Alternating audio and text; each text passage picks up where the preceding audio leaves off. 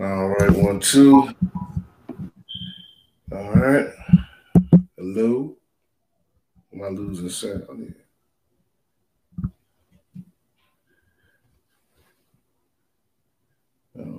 Not hearing. Mm. You guys hear me? Okay. I don't know. It sounds like I'm not.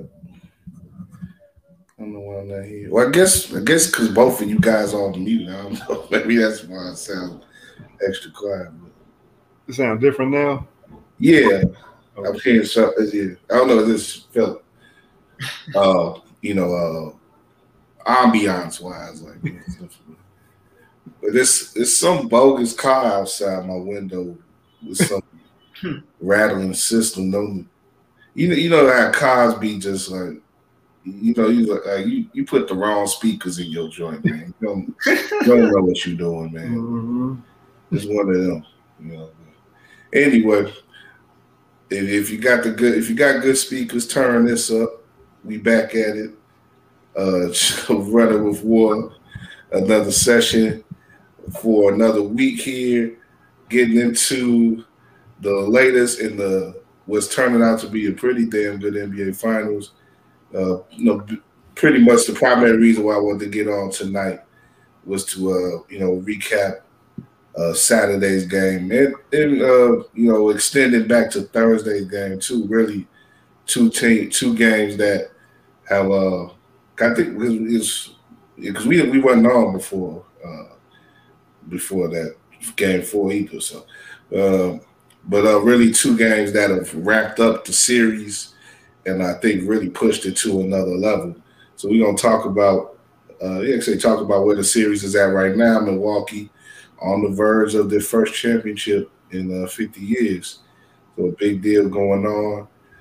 That game six, of course, will be in Milwaukee, about they say just about 90 miles north of where we're all at in Chicago, and that's gonna be tomorrow night, Tuesday. We'll be back on Wednesday, maybe recapping the Bucks clinching, or recapping Game 6 and previewing Game 7. Either way, we'll be back on, and we'll also have a guest on Wednesday, Brandon Pope, the man from WCIU Channel 26 and Ebony Magazine as well, doing some good things for that. But he's gonna review Space Jam 2 for us. I don't know if either one of you have seen it yet, but but Brandon definitely has seen it. I guess we'll all have seen it by the time Wednesday comes around. I haven't seen it yet. There's been a lot of discussion on it online. I think a little bit too much, but uh, I want to get Brandon on to talk about it. Not only because he's good. He's reviewed a lot of movies and he's very much into that stuff. He's also a staunch LeBron supporter, so I'm interested to get his opinion on that movie and everything. But that's it. That'll be Wednesday. But today we just gonna chill for about a quick hour or so. Like I say, get into these finals games and do a little Olympic talk too, because a couple of storylines have popped up from that. But I wanted to get into a couple of quick hits here off the top.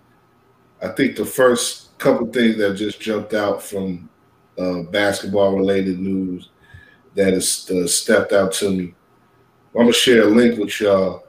Uh, First thing is jumped out to me is Scotty, who just came. He's finding a new way every week to keep himself in the news.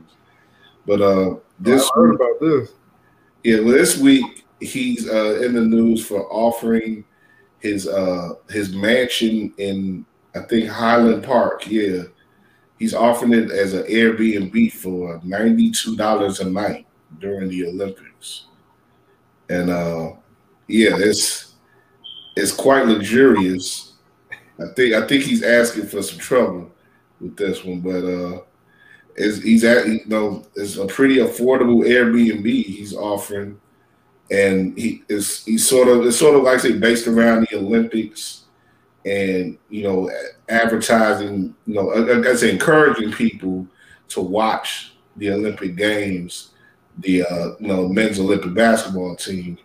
See, I don't know if that's going to be if watching the Olympic basketball team is going to be worth $92 on any level this year, but I guess staying at Scotty's home may be interesting. I don't know what you guys would want to do. Like I said, I just shared the link with y'all.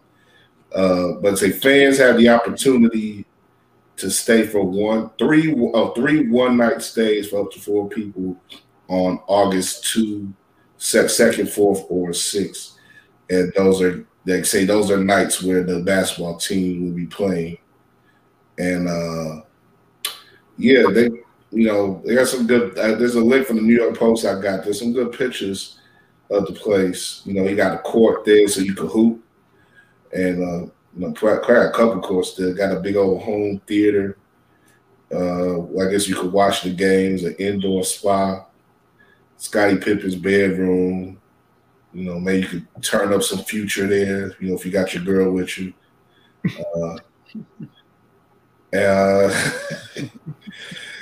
Yeah, some lockers there with Team USA gear, shows some sign, so all type of memorabilia. A lot of picture opportunities will be there. Well, like I said, what would you guys if you could do a night at Scottie Pippen's career?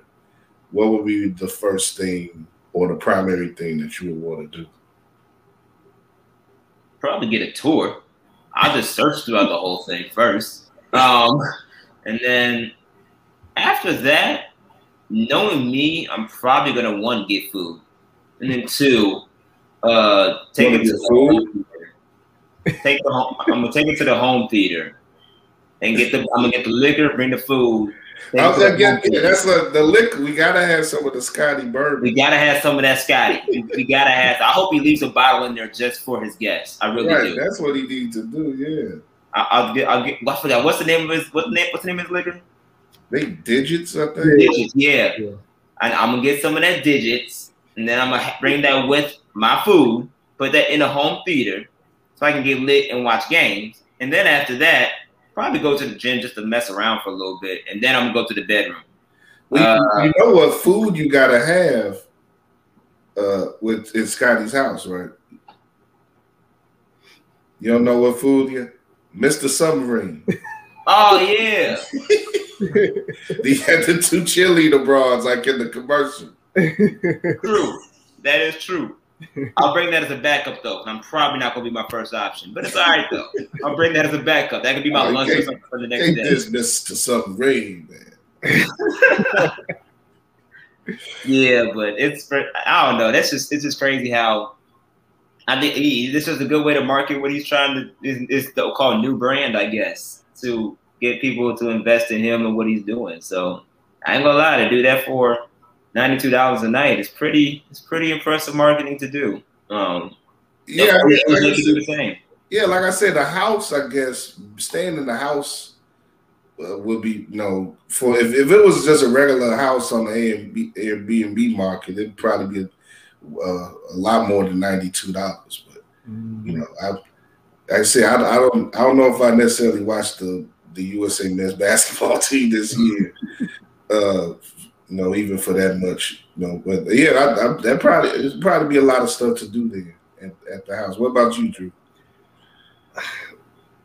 I think I'll bite off Josh a little bit and say I want a tour. I want to see kind of like the memorabilia he might have or what he's collected, things of that nature. Maybe he's got some jerseys or some autographs or some players that he played against, or from his time after that as well.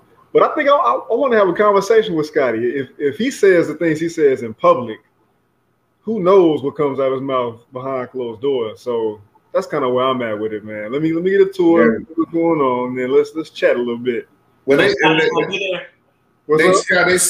said he would do like a virtual check-in.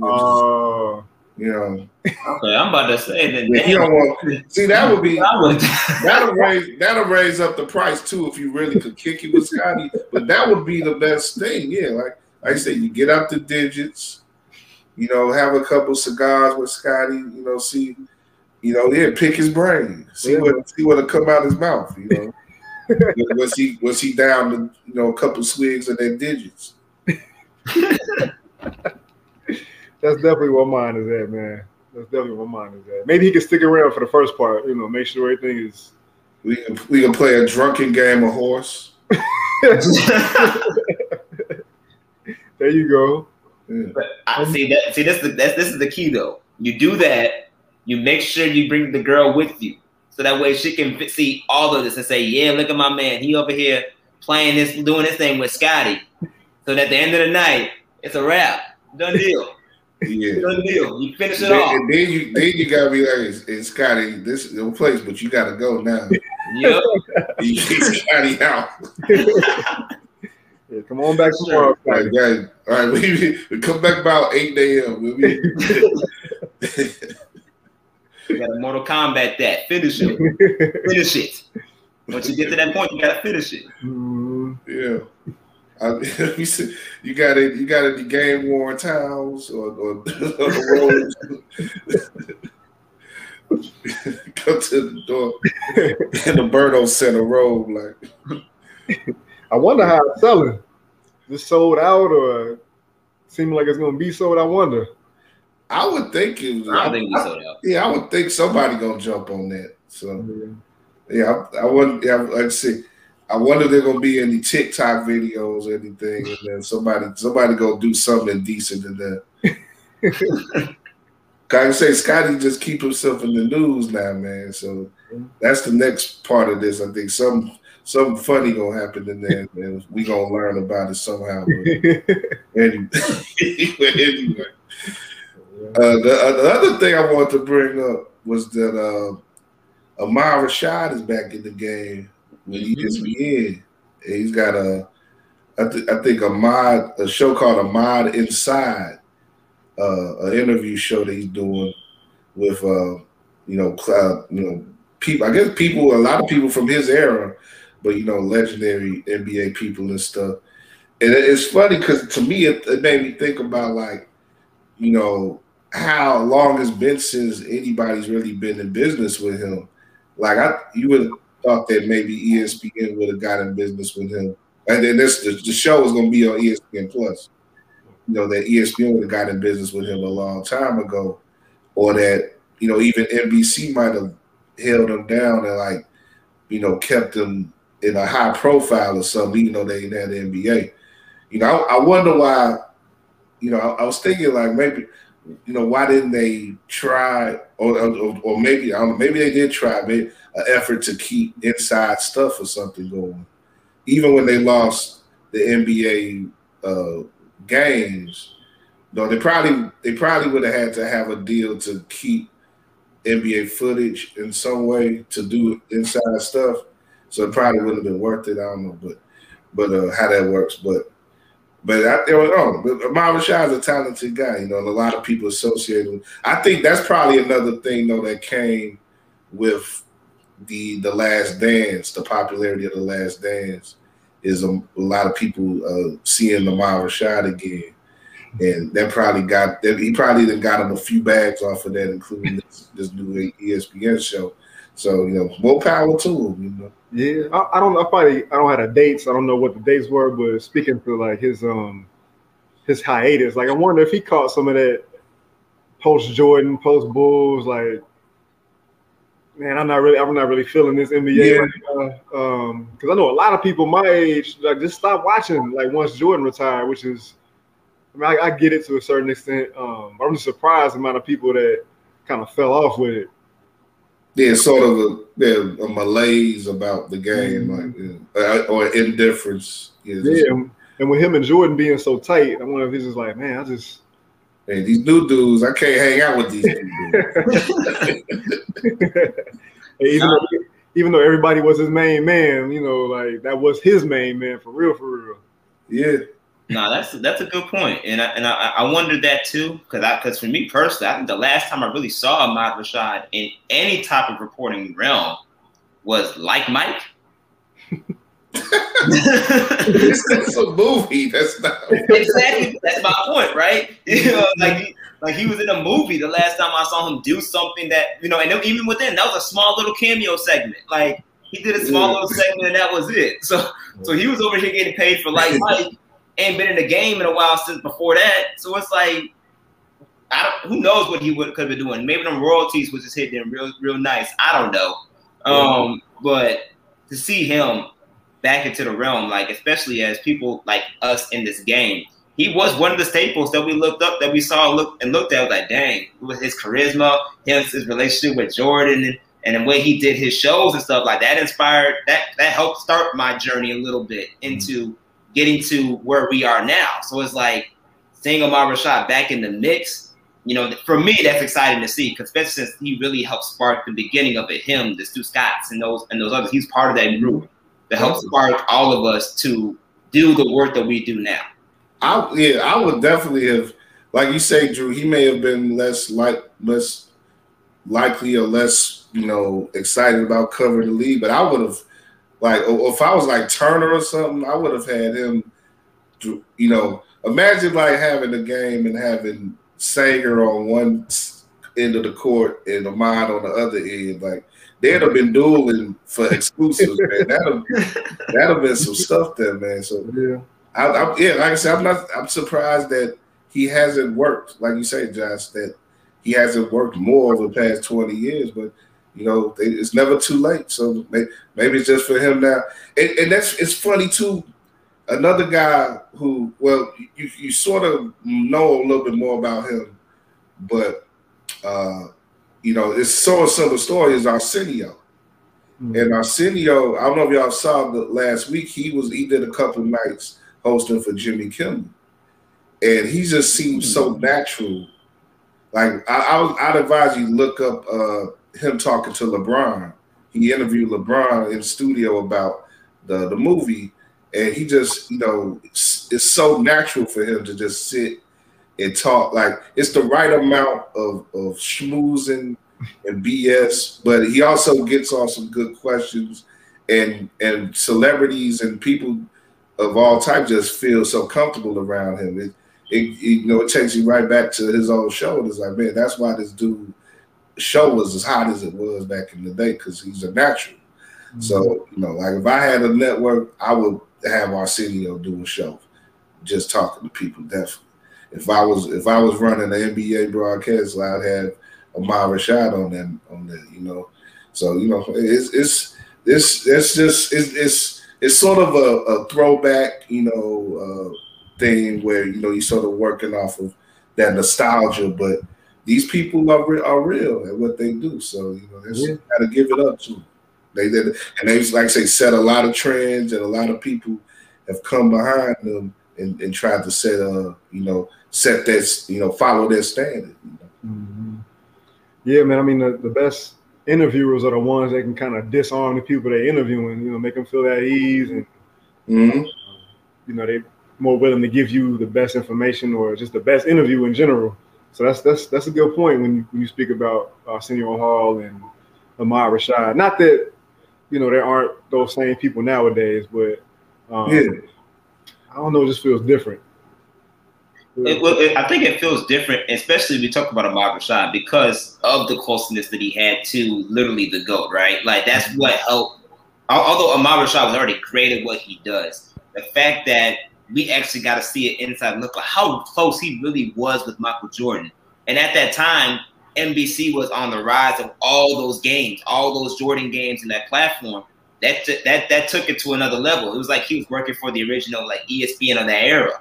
So it's like he was an insider's insider. He was that guy. So and Jordan don't go on live TV in some blue blockers, you know, and just you know, half in the bag like he was, you know, for anybody.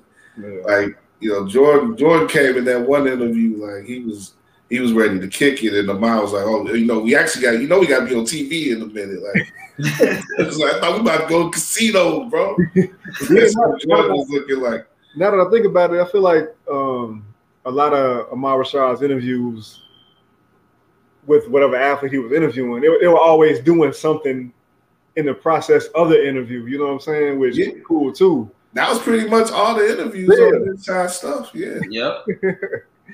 It's the importance of building those relationships with the right people, and Ahmad Rashad has that personality and that charisma to do that. He really built that rapport.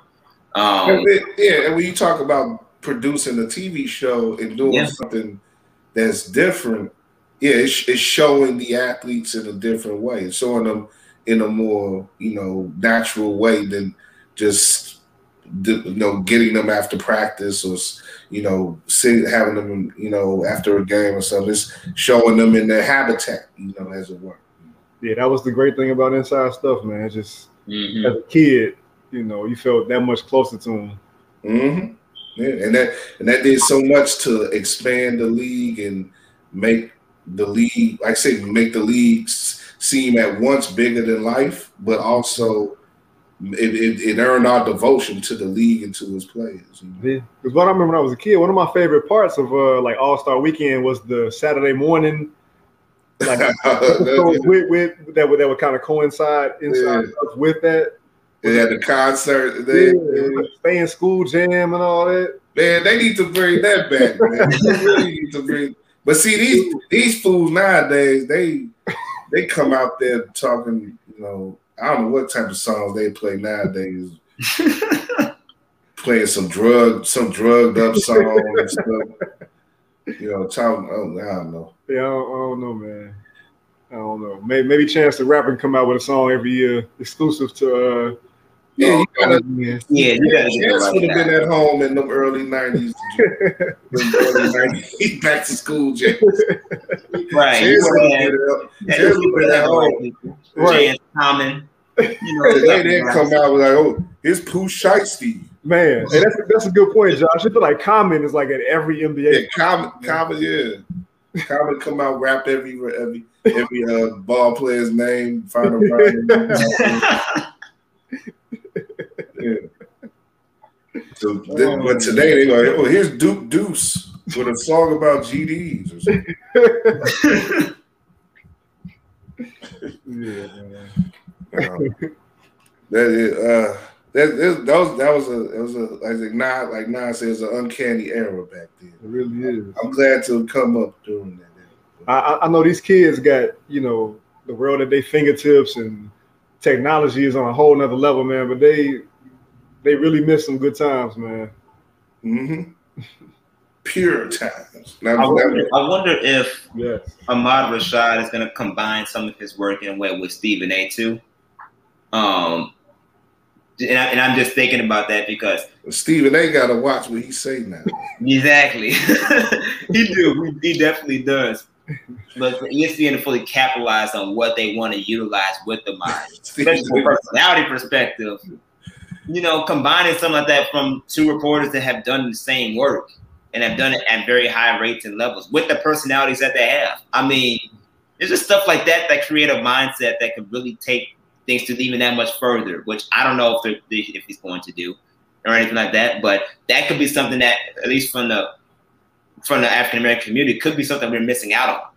That could be really something that could be special to watch for the most part. Because obviously, I personally think without Ahmad Rashad, you wouldn't have got the TNT inside the NBA crew and things of that sort. I don't think you would have had that because that was like a beginning of a platform that gave out what really interviews can really be like moving forward and the funness that come out of that. Mm-hmm. And the way they were doing it with each athlete, little networks like that took note of that and really started revamping shows into that, with Inside the Crew being one of the main shows that really just took off and with the people that they have. So if ESPN Plus had a similar show to that with Ahmad, you wonder if bringing someone like a Stephen A., who already is like bringing in all the ratings for them, like why not bring that type of fire to your show too, on top of the other interviews that you're going to be doing. I think they say he's going to be interviewing like Charles Barkley, Clyde Drexler, and a few others. Why not bring a couple other entertainers on there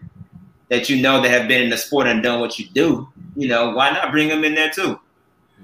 One thing I'd say before we have to get into this game stuff, but the one thing I would say about Stephen A is though, and this is what because I kind of want to bring in Maria Taylor right quick about this and her potential. I think, which is it's a sad thing about it for ESPN because reports are coming out now that she's likely going to be up out of there, which I saw happening from the beginning of this anyway. When this whole thing broke out, that she was going to be up, but going to NBC. Interestingly enough, but where I'm going with this is that I think when you have a talent like hers, who was established in the way that she really caught on to covering the NBA. I know she's a former athlete. I think she used to play ball. I think, right? Yeah. So she knows basketball and everything, but she hadn't covered it, especially on that level, and she took to it like a fish to water. So I think there's something that could happen with her, where you could build something around her. And the NBC, unfortunately, still doesn't have any pro, basketball coverage that they could lend to her. But I was thinking like she could really be like, like I said, I don't know if the deal is dead. I mean, if the deal is not dead, but if it's in stone with NBC. But I would, if I could make a move for her, I would have her be getting involved with Turner. And sort of molding her as EJ's replacement eventually. I like that. And it's reported that that's what I think it was reported that that may be that was something ideal that Turner thought about. I think I'm not too sure about that, but I thought about that too, and I agree with that. It's also interesting though with NBC because I think they said with NBC they're trying to fill her and make her like the Mike Tirico of the NFL, which is like where you cover the pregame and the postgames in the NFL and covering. Well, because Tirico himself will likely be replacing Al Michaels. Yeah, Al that's Michaels right. Is sort of he's hitting that he's ready to retire, so Tirico will start doing the games, and she would be in the studio. So there is spots for her. So. But it would be more of a like in the NFL realm. But and that happens. People move on to, like I say, they move on to different networks. Networks have different focuses, different rights, contracts, and everything. So she might become the biggest thing in the NFL coverage. But I was just going back. I was just thinking like with Stephen A. with ESPN, there's really the issue of overexposure with Stephen A. And I think we've already started to see it in this summer where I don't know how much more he could deal with if you put more on his plate. So I see what you was proposing, Josh. I get it, but I would like say the issue with Maria to me is like you lose a talent like that because of your shadiness, ESPN. When you could have had her as a resource, as a person where you could have thrown you could bounce these new ideas off of and develop these new things around her instead of throwing another thing at Stephen A. and making his load even more, heavy. And I just don't think anyone could really react to that. At a certain point, you're gonna wear somebody down and make their work just.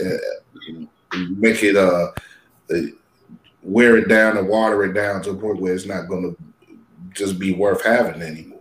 So, but hey, it is what it is. We'll see how these folks get on. We all know they're getting a big bag for what they're doing, so it'll be worth it for them in the end. But speaking of getting big bags for what you do, let's talk about the players and the people who are deciding this NBA Finals.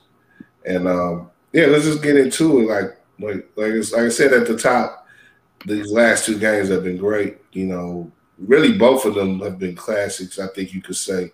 But Saturday really just sort of wrapped everything up to a whole new level, and we got to see, you know, the steal and the lob, and really for me, I don't know if in the moment I felt more excited about a play since Jordan in '98 when he made the steal on Karl Malone and came down and made the shot to end it. You know, I just was like, man, I remember just seeing the play as it unfolds when Holiday made the steal and he's going, you know, he's going back in transition, and Giannis, you know, with the long legs, making those long strides like he does, like you see Giannis coming up the court, and it's like, oh, he could oop him, and then he actually does. It's like, oh, he ooped him, and then like just the whole moment, like the whole great. It's what's great about basketball, how everything could turn on a dime. Like the Suns was ready to take the lead on that possession. They give it up, and you know it's a 3-point swing that occurs there because you have the basket and the foul, and like everybody just went wild. Even though they was on the road, everybody went wild on that play. Adele even went wild on that play. Like, it's like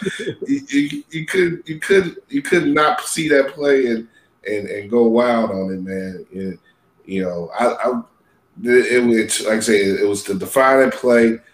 You know, Giannis now has like 2 defining plays at the rim, a defensive play and an offensive play in this series, and I think both of those plays, the block and the oop, are going to be like played over and over throughout the years. Now we have these finals highlight reels, especially if the Bucks win this series.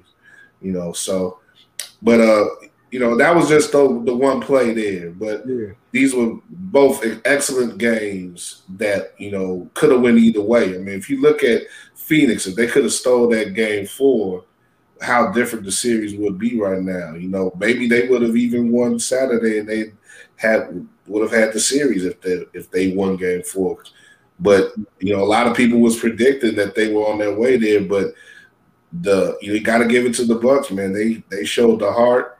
They, you know, and by Saturday, you know, Drew got back in the series, and when you had Drew, Middleton, and Giannis all together, really, I said it on Twitter at that night, like they had 3 killers all going at once. They had their big 3 all going at once, and you know, Phoenix, you could argue, has a big 3 when you look at Ayton, along with CP3 and Booker. But Booker, by Saturday, Booker, you know, and for most of the game, Booker was the only one who was going. CP3 did come back and had some good moments toward the end, a couple of good shots in that fourth quarter, but it wasn't enough. But I don't know. What are you guys' thoughts on just how these last 2 games and how they played out and how the Bucks are taking control of this series? Man, especially with the way the game started Saturday night with the Suns just it really didn't look good for the Bucks early on. And I was already kind of like, because I think that was the game where beforehand we found out that Nasus wasn't going to be able to be at the arena because he's in health and safety protocol. So I'm like, damn, that's going – and it's silly, but in my head I'm like, damn, that's going to throw off Giannis' little pregame routine.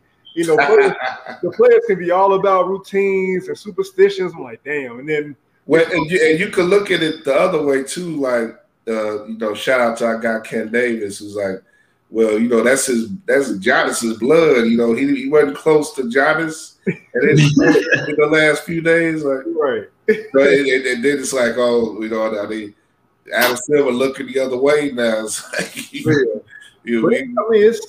it was that game was kind of like symbolic of this playoff run run for them where, you know, they start off beating the Miami Heat, who took it to them, pretty much embarrassed them, I guess isn't too much of a stretch to say, last season in the bubble. Then they match up with the Nets. They fall back 2-0, having to deal with Durant shot making even when, you know, Irving went down, and even with a hobbled James Harden, that's still, you know, arguably the first, second, or third best player in the world. They get past them, and they had to move on and play the Hawks. Giannis gets hurt. They got to find a way to make it happen even with that, even though with Trae Young's injury, it wasn't quite tit for tat, but they had a little help in that regard. In this one, they get down in the series 2-0 again, had to find a way to come back against the team that had swept them during the regular season. So going back to the regular season into those first two games, the Suns had beaten them 4 times in a row. So now to come back, get a third straight victory on that team, and just look like, you know, they're taking punches and fighting back and throwing punches back and staying on their feet. It's just it's incredible. And I find myself, you know, I obviously you already know that you know, I went ahead and picked Bucks in 7 before the series started. But I really we both did. Yeah, but I really didn't have like a rooting interest. Like I love Chris Paul. I love Devin Booker. You know, I would love to see Monty Williams get him a championship. But as I'm sitting there watching these games, like I'm really getting mad like when Devin Booker flexes on somebody after hitting the shot. And I find myself like getting excited when Giannis gets a bucket or all these tough shots that Middleton's hitting. So it's just it's a weird like that's the prognosticator's pride. Oh, is that what it is? it's like yeah, I got the right pick going. You know? I can't get away from it. No, imagine if I put some money down on how. that's some whole other stuff. Money down. But no, it's been fun. It's been really fun, man. Yeah, I mean, I really just my reason for. Like I said, I sort of said it that I was going with my heart on the pick because I have a sort of connection with the Bucks. I didn't cover them when I was in Wisconsin, but I covered the area. And, I was around a lot of their fans and stuff. So it was just going back to their history and everything and knowing their history. It just more connection to me and them being a Midwest team and everything. And, like I say, knowing more of their history just for me was a connection there. And also, I just thought in regards to this team and this year, I just thought it would be harder for the Suns to beat them 4 times than vice versa. And that's what I think what we're seeing in these last couple games. Like, and again, people have been making more note about this. It's sort of like the ball don't lie phrase. Like playoffs don't lie in the NBA. There's a certain progression that has to occur in the league when you become a team of note, then you become a team of contention, then you become a team of championship level once you go through all those previous levels and fail. You have to go through some sort of level of it's like playing a video game. You go to one level, you fight the boss whoop you, then you like, damn, how I'm gonna beat this boss. And then you play the game a few more times, you play the boss level a few more times, and you figure out, okay, I hit the boss this way in this spot, then he goes down. And then you move on, and it's like I say, for the Bulls, Detroit was that boss, Boston was that boss. They killed them. Then they had to fight Magic, and Jordan and them had to fight Magic in LA. They weren't necessarily the same boss they were in '88 or '87, but they were there, and they conquered them and they vanquished them. And they went on, and but every champion, I think you can see that. You see that sort of progression eventually, where they had heartbreak throughout the playoffs. At some point, they They continue to build on their nucleus of talent that they had. They of course the one or two clear stars. They added to them, and then they found a way to eventually win because of their experience plus their talent and plus some luck. People don't talk about the Bucks this year and be like, well, so and so got injured in this on the Nets, so and so got injured on Atlanta, but everybody gets injured at this point in the year. Everybody's got something that they're carrying at this point, physically, mentally, spiritually, and it's made the best team. The team that holds all those things together best is usually the one that's going to win. It's partly it's the best team that plays the best, but it's also the best team that handles all the other stuff the best as well. Yeah, I can definitely agree with that. Phoenix has one person that's been through that, and that's Chris Paul, which is why he's why he is so prepared for these finals, even though it hasn't been always the exact result that we expect. Yeah.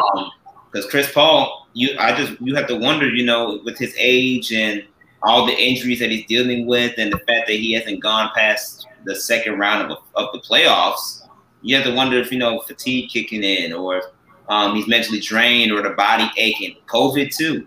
Wonder if COVID played a role in this as well.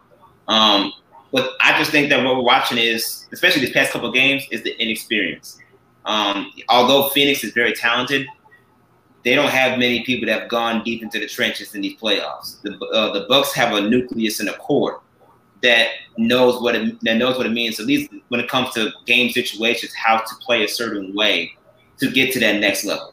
Mm-hmm. And when that time comes, they know how they accelerate because they actually have the talent surrounding them to do that.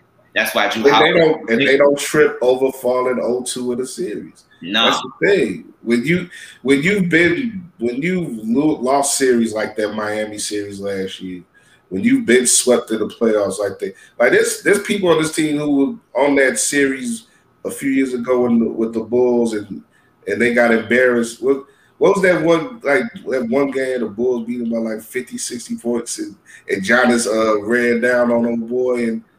We was on Dunleavy.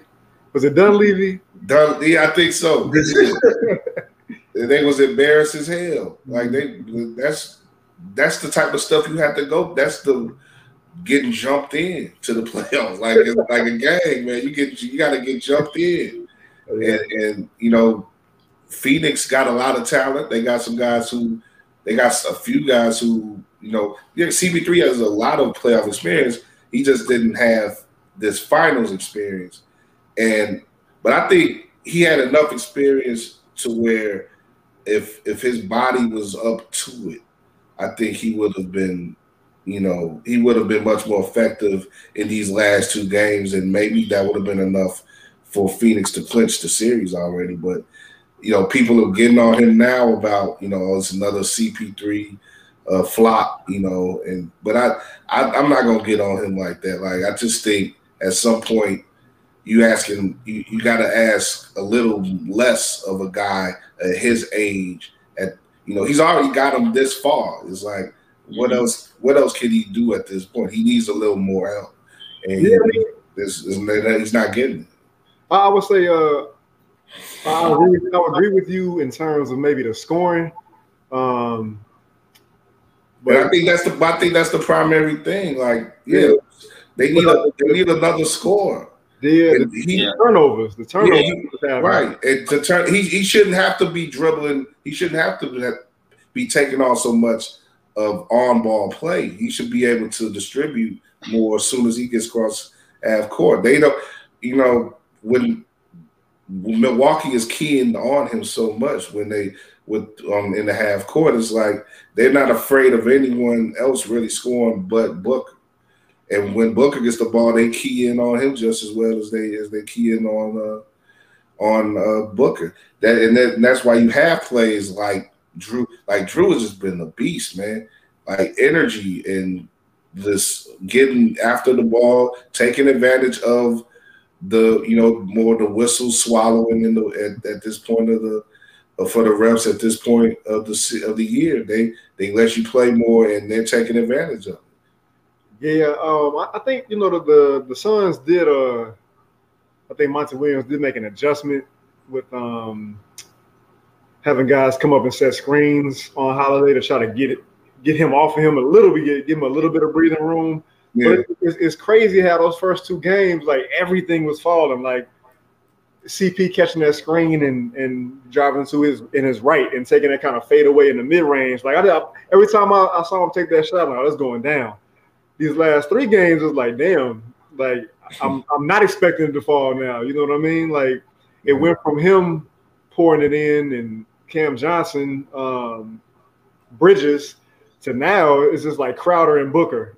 And Crowder is not getting the same amount of touches in the second half, obviously, because he's not it's not a guy that you're going to look to score like 18, 20 a game. I saw Tom Haberstroh talk about this with Dan LeBatard and Zach. What's my man? A couple of this Dan LeBatard's people over Metal Lock. They was talking about after Saturday's game, like they keyed in on. Bridges only had like 5 of 9 in Saturday's game, so that's low anyways for shooting overall. And Haberstroh really shows something with the 3-point shots that they're shooting, and this is relating to their inability to really move the ball. They're playing a lot more ISO with Booker and CP3 than they really should be playing. In the first two games, they shot like over 30 3-pointers each game. They only shot 19. It's gone down each game since then. They only shot 19 in game 5. They're not moving the ball around. They're not trusting the other players to even get their hands on the ball, let alone get shots. And when it's like I said, it's being left down, it's being left pretty much to CP3 and Booker to get those shots, and they're more likely, both of them, to feed in the mid range anyway. So they're not going to shoot those extra threes that a Bridges or a Crowder or even a campaign might shoot. And they're sort of leaving points on the, even though they are still scoring a lot, they're sort of leaving points on the court. Yeah, you definitely got to credit the Bucks. You got to credit Budenholzer for the defensive adjustments they've made as well. Not switching so much where you're forcing Lopez and Portis to be stuck on islands with guys that they have no business trying to defend. Drew Holiday and Tucker and Connaughton and Giannis being able to fight over screens and kind of peel back to get contest on Booker and CP3's jump shots, trying to cut off the corner threes that Phoenix was getting those first two games. Like it's funny how the growth that we've seen, and we talk about the players getting up off the mat time and time again, and as you said, Kyle, kind of having to be jumped in. Like that goes for Budenholzer too. Like he's kind of wavered here and there throughout the playoffs, but he's shown, much more of a willingness to adapt and adjust on the fly than he has in previous years. I think like a lot of things, that we sort of grab onto as a collective, nationally, when we look at these games, I think the whole storyline of Budenholzer not just being completely hopeless is a little bit overstated. And I think at this point of the year too, more so than anything, you got to have the players make the plays than anything. Budenholzer can say, well, we need to do this. I've observed this. We need to do this and do this and do this at this certain point.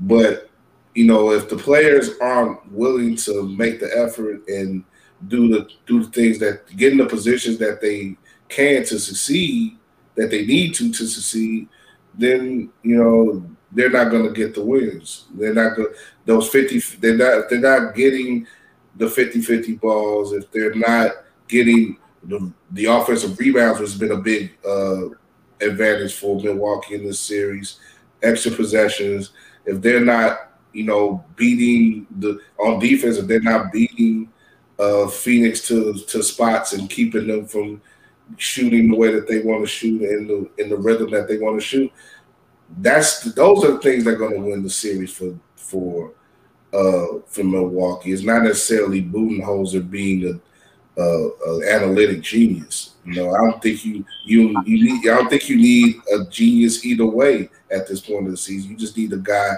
to keep the players steady and focused on what's at hand, and that's that's finishing the job to get the title. Well, I'm glad you said that, because Budenholzer was going to be fired at the end of the season if they didn't go this far. We're talking about making adjustments. He's on a contract season. He ain't got no choice but to make adjustments. You want to save his job. But aside from that, though, I think, like you guys mentioned all the great points. The key difference, though, for me is just at the end of the day, who's your third best guy? Who's your third guy that's going to come out and score? Who's going to take over when the two main stars are doing their jobs, but it's not going to be enough at the end of the day. The Bucks have that in Jrue Holiday. Jrue Holiday has that third guy and is a prominent guy in the league that we know when the time is right, he'll step up and do what's necessary, not just offensively but defensively. Mikal Bridges did that Saturday. Yeah, he definitely did that Saturday. Mikal Bridges can do that, but not at the same rate as Jrue Holiday can, and he has been inconsistent within these last 3 games as well. So for Phoenix, who's going to be that third guy that's going to step up? You will hope it's Mikal Bridges, and especially since our guy Dwayne Rankin, who covers the Phoenix Suns with the Desert News, not the Arizona Republic. That's what it is, Arizona Republic. He mentioned that to us the last time we talked to him. Because the Sun in the last series, I want to say it was something along those lines, where he said that was the first series. LA, yeah, first series. He's saying that third guy that needs to step up and be is not DeAndre Ayton, it's Mikal Bridges, and he has the capabilities of doing that, especially being a 3-and-D guy. But outside of that, is that going to be enough? And I think it can be if, everyone else plays to the highest level that they need to play. But right now it's really looking really sketchy, and the Bucks are gelling at the right moment with all 3 of their guys. And you have to see if it's enough, and, we'll see if it's enough to at least force it to a Game 7 for Phoenix. But, yeah, you got to give credit to the Milwaukee Bucks Big 3, as they say, with Chris Middleton and Jrue for figuring out how to come to life at the right moments, especially this past game Saturday, and hopefully that will continue for the Bucks so that way they can win this championship. But we'll see. Yeah, that's like I said. I kind of said that at the beginning of this conversation. Like, the Bucks have had their 3. Phoenix has more or less had 2.5, except for like maybe Game 1 and Game 2. Really Game 1 though, when Ayton really was on fire and holding it down in the post. But that was another interesting thing, though. I heard in the post-game reports coming from Saturday, Phoenix actually outscored Milwaukee in the post, but it still didn't swing the game for them in any way. It wasn't like, now we're dominating in the post, but it shows how with some of these stats, they can be meaningful, but sometimes they don't have so much meaning. It just, like I said, it's when things happen and who makes them happen. Yeah, and I mean, we just talked about how kind of wild momentum can shift in the playoffs and in this series in particular. So, those last 2 games are still 1-possession games at the end. These were both close games. And Booker has been damn near a big 2 by himself. So I mean, I'm not ready to, put the nail in their coffin yet. Like, I still been saying Bucks in 7. I mean, Phoenix is good they are good at bouncing back from losses, especially on the road. Even the last series with the Clippers. Yeah, they bounced back very well and finished that thing out in LA in 6 games. They finished it out. So We'll see if they'll be able to do that now. I can't believe I'm saying this, but I'm really relying on Campaign right now. I need Campaign to come through. Campaigns to come through. We need the campaign. Campaign. I need Campaign to come out. I think I need. If I'm a Suns fan, I think I need to see Cam Johnson get some more minutes, man. Does that dude miss? Like every time he lets the ball go, it seems to find the bottom of the net. Like I swear. If you're having a guy play efficiently and contribute, like that's a guy you should try to max him out at this, especially at this point of the season, when it's all on the line.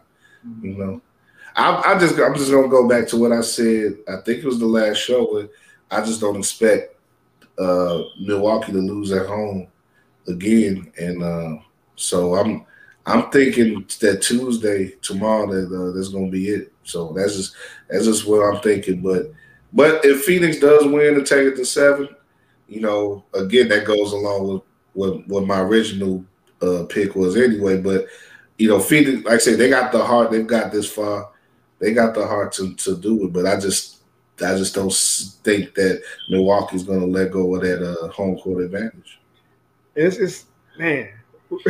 To think of how the national opinion was of Milwaukee before the season started, after they picked up Holiday and weren't able to get Bogdanović to what it could be if they win a championship. Like you're looking at a team that, not that they wouldn't make any changes, but could go into next season with the least amount of questions out of all the the big 3, 4 in the East. Brooklyn still has to figure out. They're 3-man guys. Not that we don't expect them to be able to coexist together, but they didn't play very much at all together this whole season. They still got to figure out their bench and their depth. Then, of course, you got Philly, who knows if Embiid and Simmons are together past this summer. There could be a lot of changes on that roster for next season. Yeah. I mean, this just say them having at least questions. If they hold the Larry O'Brien trophy, there's no questions there if you hold the Larry O'Brien trophy. It's not. and like you say, Drew, nobody when Drew Holiday was all that they came up with, and people was like, people on this show was like, Giannis signed on for a long time with this team, and it was but it shows you that these guys know what they're doing, and I think Giannis overall, his comfort and his confidence in the team, he showed. I think, and his confidence in himself. I think he knew at that point that he had another gear or two, even, and there was a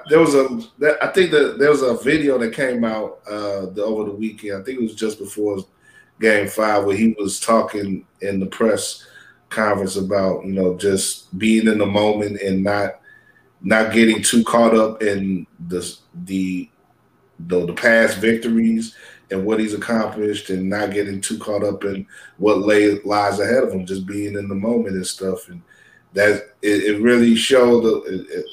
I think it really speaks a lot to who Giannis is as a competitor and as a person. And like I said, we know he's come from humble beginnings. He's come from a lot of adversity in his life, and now he's part of a family with 3 NBA ball players in it. So he knows how to accomplish it. So I don't think we should ever question his ability to get things done again.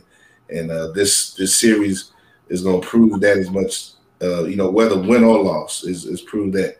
But an interesting thing about how this series will go, and how the legacy of this series, especially if the Bucks win, is a big part of it is going to be who gets the MVP, the series MVP.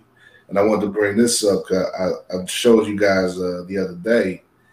A couple of quotes from Twitter regarding people's thoughts on this, and they come from credible sources. One being C.J. McCollum, of course, an NBA player, and he, the first one is his quote on Twitter: "If the Bucks win this series, how many votes does Mitty Chris 22M, Chris Middleton, get for Finals MVP? Bruh been serving and closing.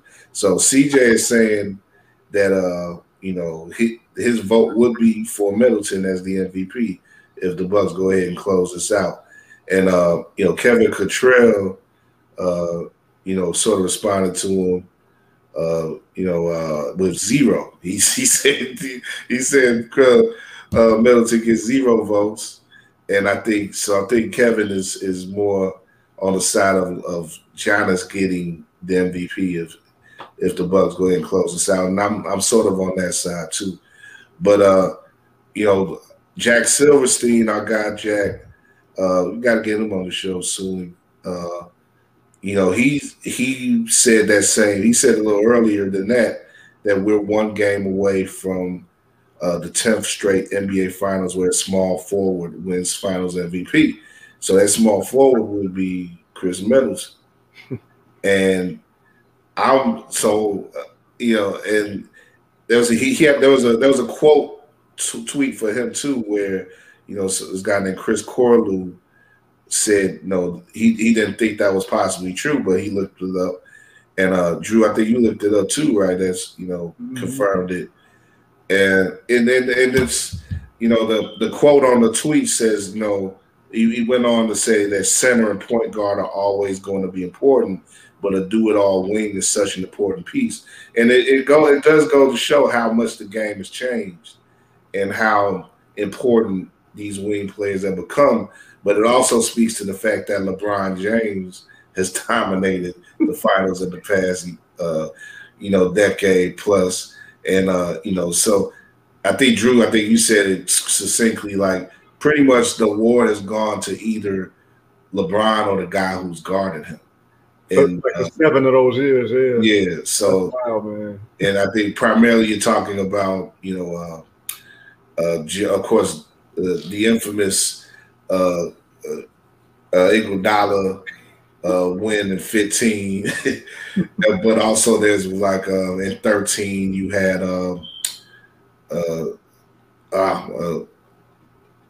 for the Spurs, Kawhi winning it, and Kawhi winds up getting it in a LeBron-less series with the Raptors beating Golden State years after that. So yeah, it's interesting just how like I said, you have to have these do-it-all players in the middle of the court, and they get the attention, and they that previously went to the guy who was the man in the middle, doing everything, or the guy handling the ball, creating the offense with point guards or two guards, sort of hybrids in the case of it's sort of a Jordan case where Jordan, a lot of the offense started from Jordan, and of course he was the leading scorer in all those finals that he won MVP. But what do you guys think? Like I say, I'm on the Giannis train. If with him being MVP, if the Bucks close it out, do you think there's any case for Middleton if they? Does he have to score? Like, does he have to hit a double nickel or something in Game 6, maybe, or does he have to, just play another good game? Yeah, so I'm with you. My MVP, if the Bucks go on and win this series, my MVP of this series is Giannis. But I think it's closer than what Kevin Cottrell said. Like, I definitely think Middleton deserves some votes, but we're gonna let him go back home with the Kobe Bryant, you were damn good, but we got to give it the Shaq Award. You know what I'm saying? That's kind of where I am with it. What do you think, Josh? Yeah, I think Giannis is going to win it. I mean, talking about 32 points, 6 assists, 13 rebounds. Wait, he's averaging 32? Yeah. Wow. In the finals. I didn't even look that up. Wow. In a lot of years, that's an MVP number. Wow. Right. Like, how do you go against that? And not to mention too, when you at least for me, when I think about finals, I think about impact. Like who made the most impact for this MVP award. You're talking about Giannis had we just talked about how Giannis had 2 essential plays that people will remember for the rest of this series, on top of the performance that he already performed in. I mean, those are things that we're going to look back on and really say, like, yo, that was a staple. That was an impact play for that to happen. So, yeah, Giannis is going to get that. Giannis is going to get that. Middleton will have, like you said, the Kobe Bryant, you were good, you were damn good, but you weren't Shaq. You'll have the Kyrie, you were damn good, but you weren't LeBron. Like, you're going to have that, and that's what Middleton's going to have to take. Yeah. But we could technically value Middleton's impact similar to not directly, but similar to like a LeBron Kyrie situation when they came back in a 3-1 deficit. Yeah. But LeBron is LeBron. Giannis is Giannis, and he put that impact in this series, and you can't dispute that. You needed that second guy. And it's and he really has neutralized Booker, like point for point, tit for tat. Man, to think that it's a huge gap between the two of them, even before you said the 32 points, like I think people's eyes might be deceiving them a little bit. It's closer than 100-0. Like I definitely don't agree with that. But I guess it's also Middleton, those first 2 games, even though there were losses, comparing Middleton and Giannis's impact. Man, it's tough, but I think we all in agreement it's going to be Giannis. Yeah, I mean, you're talking about even in the losses. I mean, look at Giannis's numbers that he put up in the losses. One of the losses that he put up, like what, 40, 42? I think yeah. Like, but there were games that like only Shaq has had in the finals. Right. So what I'm saying, like the impact is there. Like when people say Giannis right now is probably the most dominant player in the league, you can say that. You can literally see that. The numbers back that up. But the impact does too. And he showed it in this finals, and for sure, you can't go, especially from a league perspective. You just can't move on without putting him as the MVP. That just would not be a good look in general for the league. But the fact that he earned it, Giannis earned that mug. He's gonna get that MVP for sure. It's like 50 in pounds. Like he did that shit.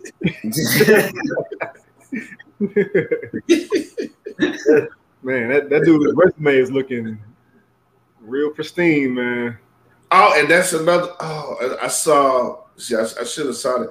I know I saw this tweet though, but somebody, I should have saved it, but I don't know who exactly said it. But I think it's that one account that has like the stats, but the sort of the animated.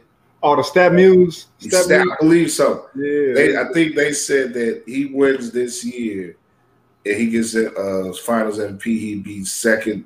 We're gonna save that for if they clinch it. But that he would be the second best power forward of all time. I don't want to go into that right now. Okay. But keep that in mind for after the series if they win. Because that on Twitter, that was like, everybody jumped on that, like, because that's a hotly contested position. But right quick, just we're gonna start to wrap up. But on the Phoenix side, the MVP has to be Booker, right? Absolutely. Oh yeah, big Book.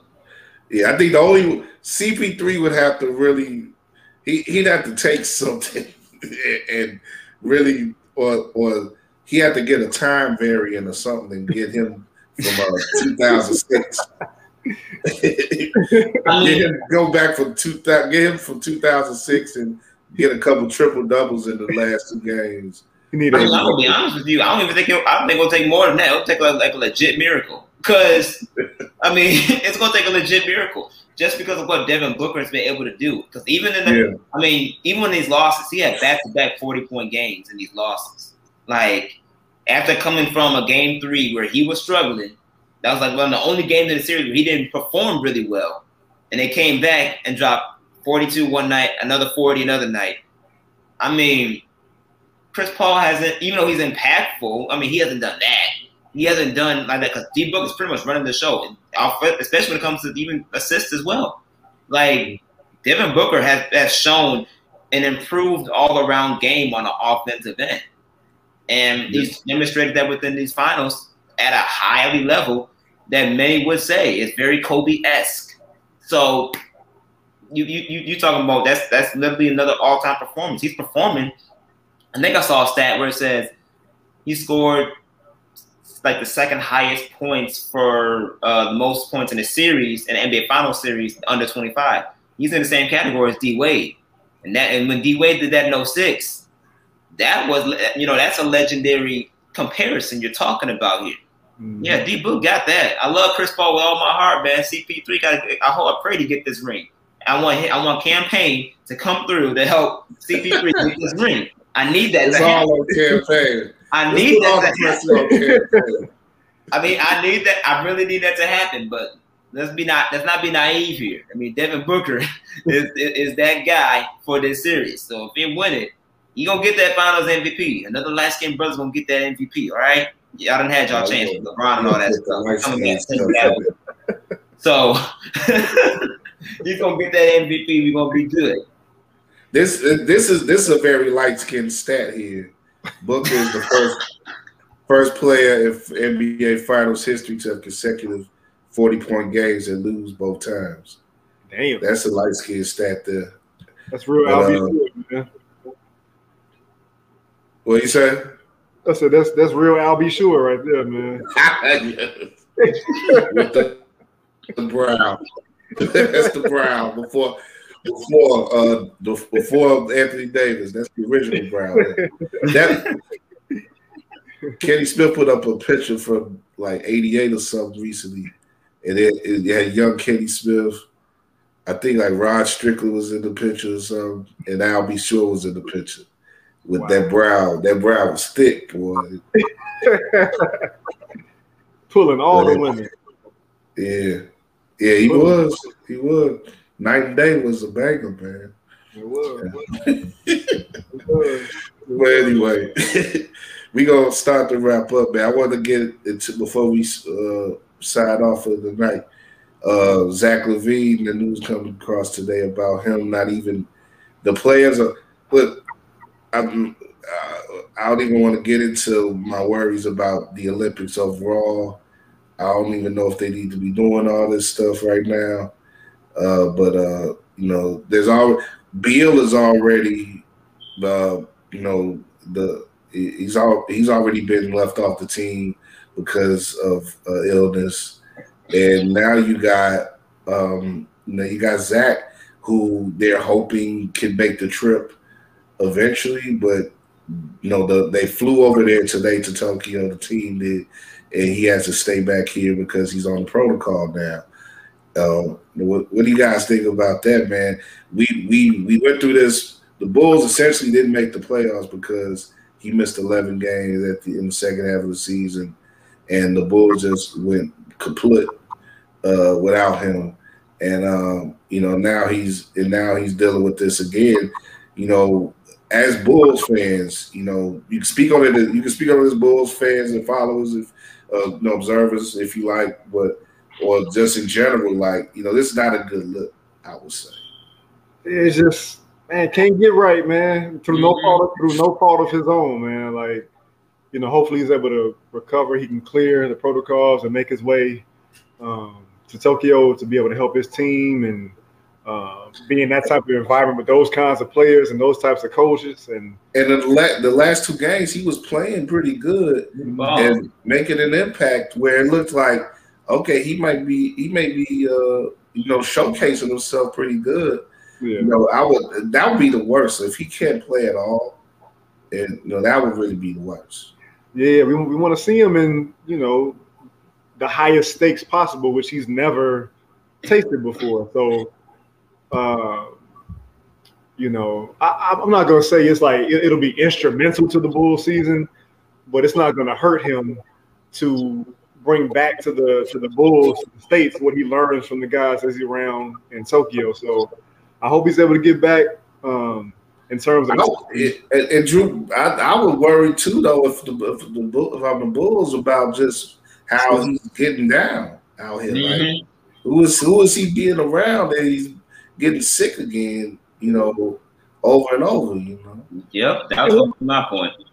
Unless I mean, I don't know. Is it stemming from Bill? Like, were they in close contact and something? I don't know, man. I don't know. I don't know either. I just know that at the end of the day, you know, I hate to see Zach LaVine go through this again. Can't catch a break. Whether he was intentional or not, you know. But at the end of the day, you were starting to see another component of Zach LaVine that was thriving in Team USA that you weren't able to see in the regular season with the Bulls. Team USA, especially defensively, maybe it's because of the teachings that's being done there between Greg Popovich and the staff, and the fact that he's not playing, he's made high minutes, but being around that core impact, especially defensively, to being a better on-ball defender, help defender, and helping him with even the transition game where he's already thriving in. Bringing that, him being able to work on that for more in the actual real competition aside of just exhibition games would be that much beneficial for him bringing back to Chicago with this roster, especially as the leader of this team. I think that's what the Bulls really need, along with the moves that they're going to be making this offseason. So I hate that Zach LaVine, you know, right now that's been put on pause. I hope that he's able to get back to, you know, Tokyo. But it's not just Bradley Beal. It's not just Zach LaVine. You got Jeremy Grant that's out too. He's in COVID protocol that's supposed to be coming back. Right. And I think, you know, I think I saw a report saying there's really only 8 people from this team on this flight. Like that just flew out today. Like COVID is impacting not just Zach LaVine, but all the other players as well, and on this U.S. athletes. So you just have to wonder if this is even worthy and questionable of doing. But to see Zach LaVine on the stage, I want to see it. I want to see the impact he's making. I want to see the improvements. I want to see how he's able to learn from this experience, playing on an international stage, which is higher competitively than what we're accustomed to seeing in the NBA. Bring that home and bring that to something that both we have not had in a very long time. That's something that's beneficial to us, especially with a young roster like that. So I hope he gets better, and I hope that he's able to make this trip. And if the Olympics do continue, I hope he's able to thrive and learn in positive ways and win, so that way he can bring that back home.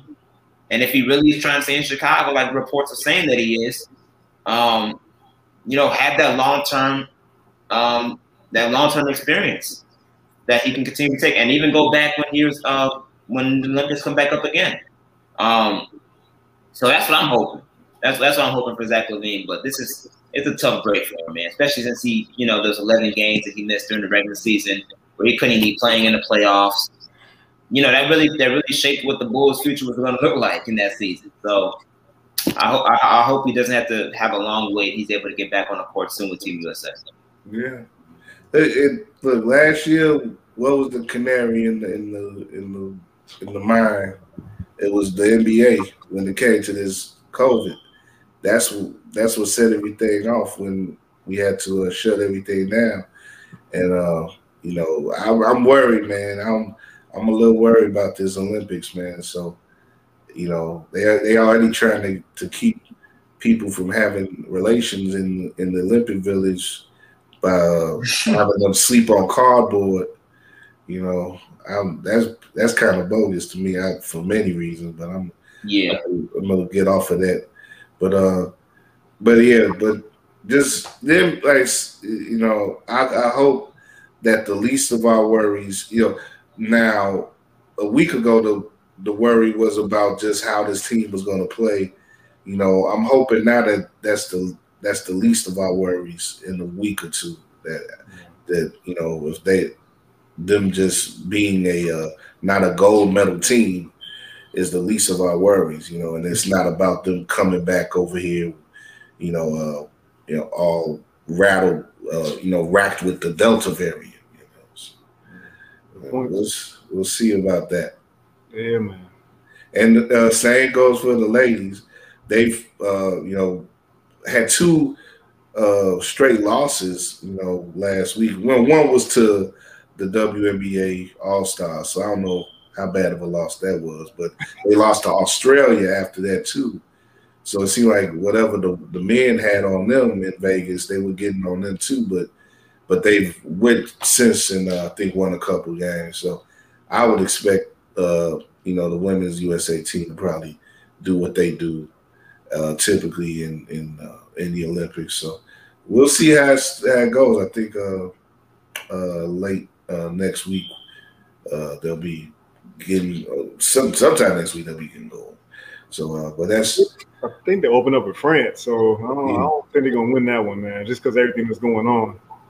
Well, I think that the men, that the men, right? Mm-hmm. The men's team. Yeah, that could be a tough one. Yeah, I think that's the only team I think in that group that'll probably beat them. Yeah. So, we'll see if they can get. They just gotta get to the medal round, and this probably is gonna be destined to be another 04 team where they had like a transition of talent and a lot of it is young, and you had the change in coaching too, and Popovich changing over from Coach K, so it's just nothing is really right, and you had this whole thing where the Olympics were put off a year anyway, and you're still dealing with trying to keep these guys from being sick. It just don't look right to me. I think they'll probably have to have another redeemed team in 24. I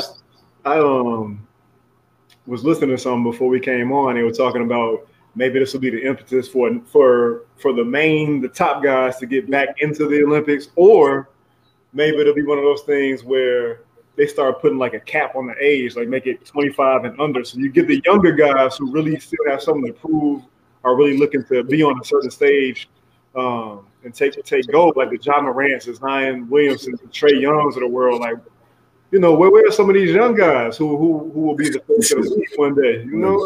They in Cancun, chilling. So. Man. But yeah, I mean, it is interesting, like why some of those guys are it, and it's interesting too, like just to think of an older player like a Steph Curry who's never played on Team USA. Like I don't know, the scheduling, why that hasn't worked where he hasn't played either. I think he was in like what 5 straight finals. Yeah, that's a big problem. I think just to look at it quickly, like he was drafted in 08, so he wouldn't have been on that team unless I don't know if they had any college play.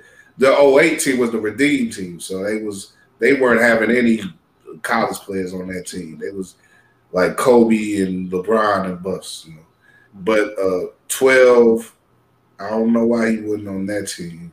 16, that was the record year, and they lost in the finals that year. So I know he wasn't trying to play for anybody after that.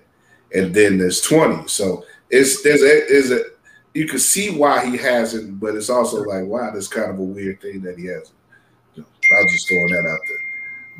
But like Drew said, though, these younger guys got to step up if they even care. So,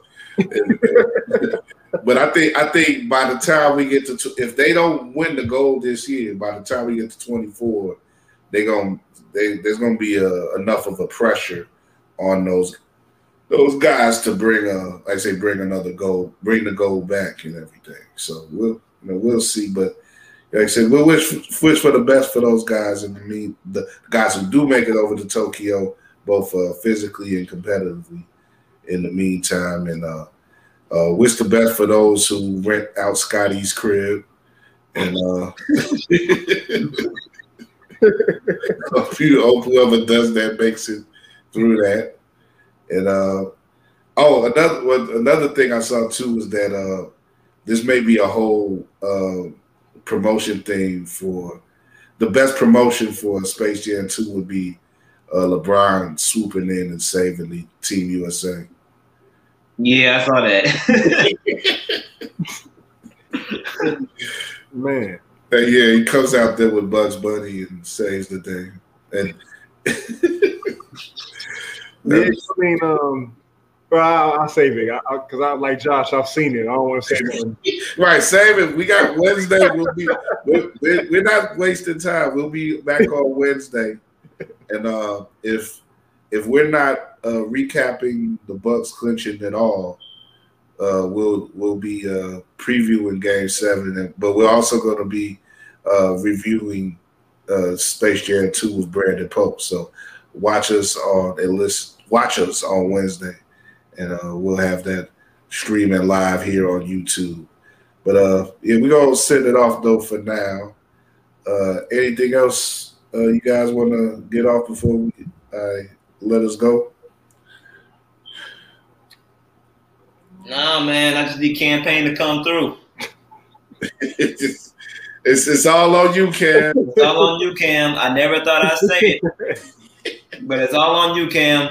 I need you to come through.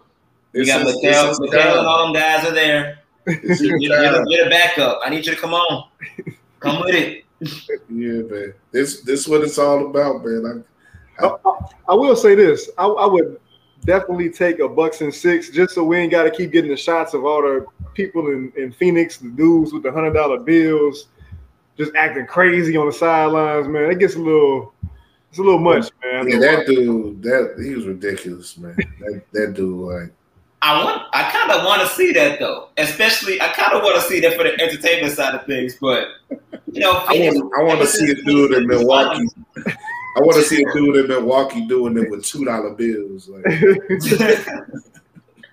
Yeah, I want to see this. I want to see everyone's going more of the celebrities are going to the Phoenix games. I mean, LeBron showed up with his liquor.